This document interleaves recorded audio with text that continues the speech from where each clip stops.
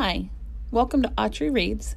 My name is Anita Foster, and I'm the Library and Media Specialist at Autry Middle School. Today I'm going to be reading the first chapter of Scott Westerfeld's The Impostors.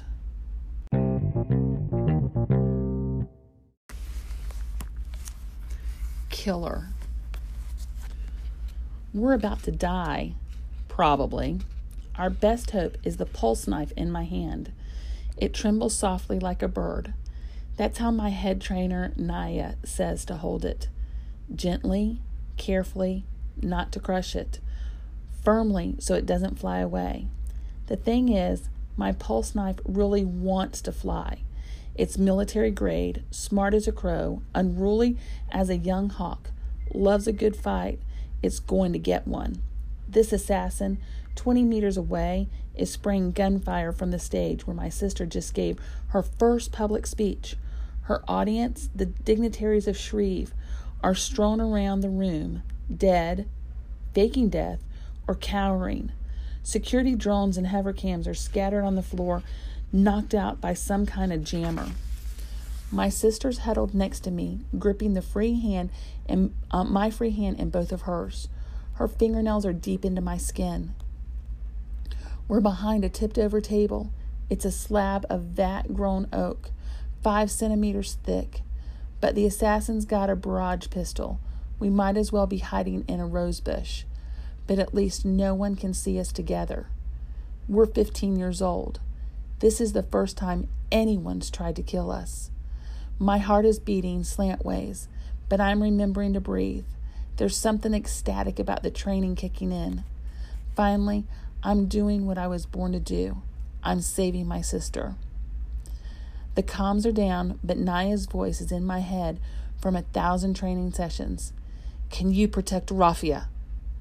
Not unless I take out this attacker. Then do it. Stay here, I say.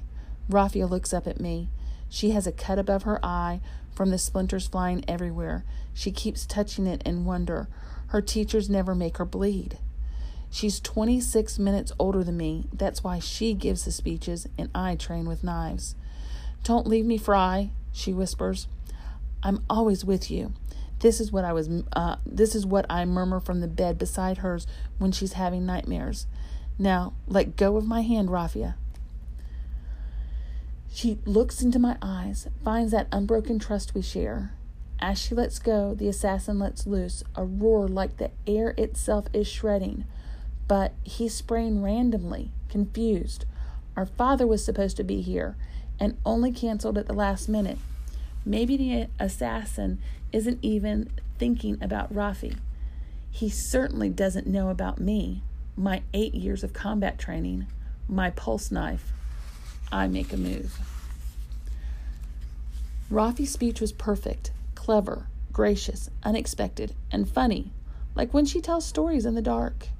The dignitaries loved her. I listened from the sidelines, hidden, wearing the same dress as her. Everything identical. Our faces, because we're twins. The rest, because we work hard at it. I have more muscle than Rafi, but Rafi tones her arms to match. When she gains weight, I wear sculpted body armor. When we get our haircuts, flash tattoos, and surgeries side by side. I was standing by to step in and wave it to the crowd of randoms outside. Sniper bait. I'm her body double and her last line of defense.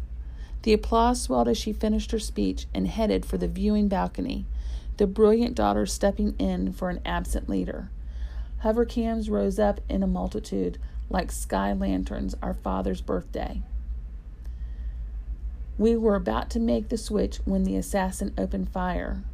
I crawl out from behind cover. The air is thick with the hot metal reek of barrage pistols, the rich scent of roast beef and spilled wine. The assassin fires again, the roar thrilling my nerves. This is what I was born to do. Another table between me and the assassin is still upright. I crawl through the chair legs, drop silverware, past a spasming body.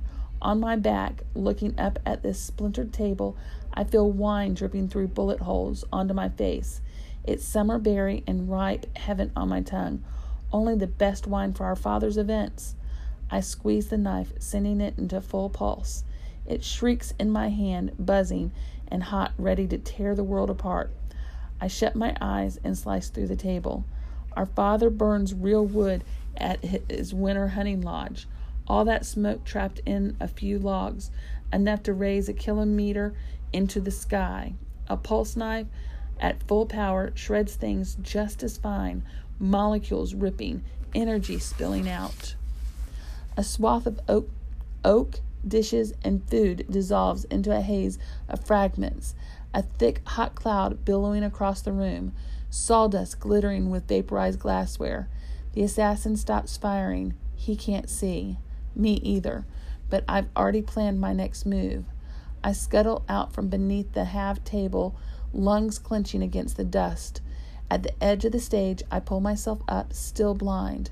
A grinding sound fills the ballroom. The assassin is using the cover of dust to feed his barrage pistol. The weapon uses improvised ammunition to make it smaller, harder to detect. He's reloading so he can shoot blind and still kill everyone. My sister is out there in the dust. The taste of sawdust fills my mouth, along with a hint of vaporized feast.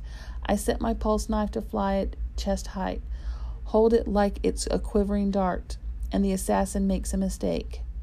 He coughs. With the slightest nudge of the knife, flies from my hand, deadly and exuberant. A millisecond later comes the sound I recognize from target practice on pig carcasses, the gurgle of tissue, the rattle of bones. The sawdust is cleared by a new force billowing out from where the knife hit. I see the assassin's legs standing there, nothing above his waist but a sudden blood mist. For a grisly moment, the legs stand alone. They crumple to the stage. The knife flits back into my hand, warm and slick. The air tastes like iron. I've just killed someone. But all I think is, my sister is safe. My sister is safe. I drop from the stage, cross where Rafi still huddles behind the table. She's breathing through a silk napkin and hands it to me to share.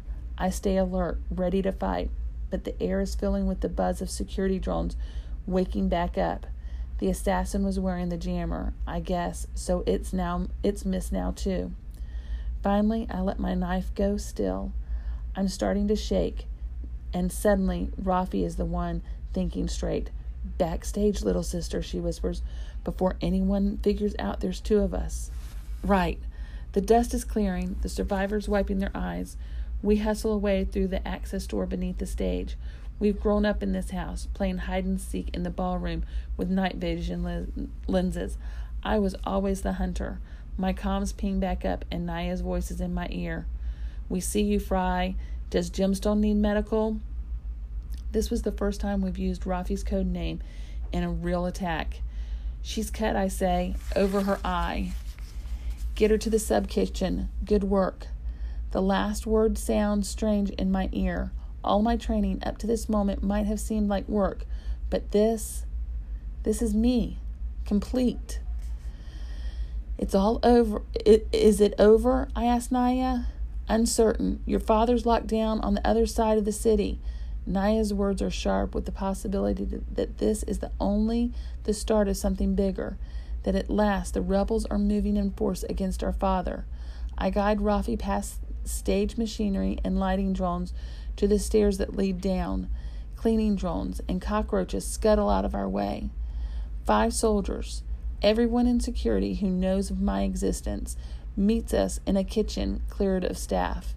A medic shines a light in Rafi's eyes, cleans and seals her cut, flushes her lungs of smoke and dust. We move in a tight group towards the secure elevator. The soldiers settle around me and Rafi, hulking in their body armor like protective giants. The glassy look in my sister's eyes hasn't faded. "Was that real?" she asked softly. I take her hand. "Of course. My trainers have run surprise drills on us 100 times, but nothing so public, with dead bodies and barrage pistols." Rafi touches the wound on her head like she still can't believe that someone tried to kill her. "That's nothing," I say. "You're okay." "What about you, Fry?" "Not a scratch." Rafi shakes her head. "No, I mean, did anyone see you next to me? I stare into her eyes, her fear cutting into my excitement. What if someone in the ballroom saw us?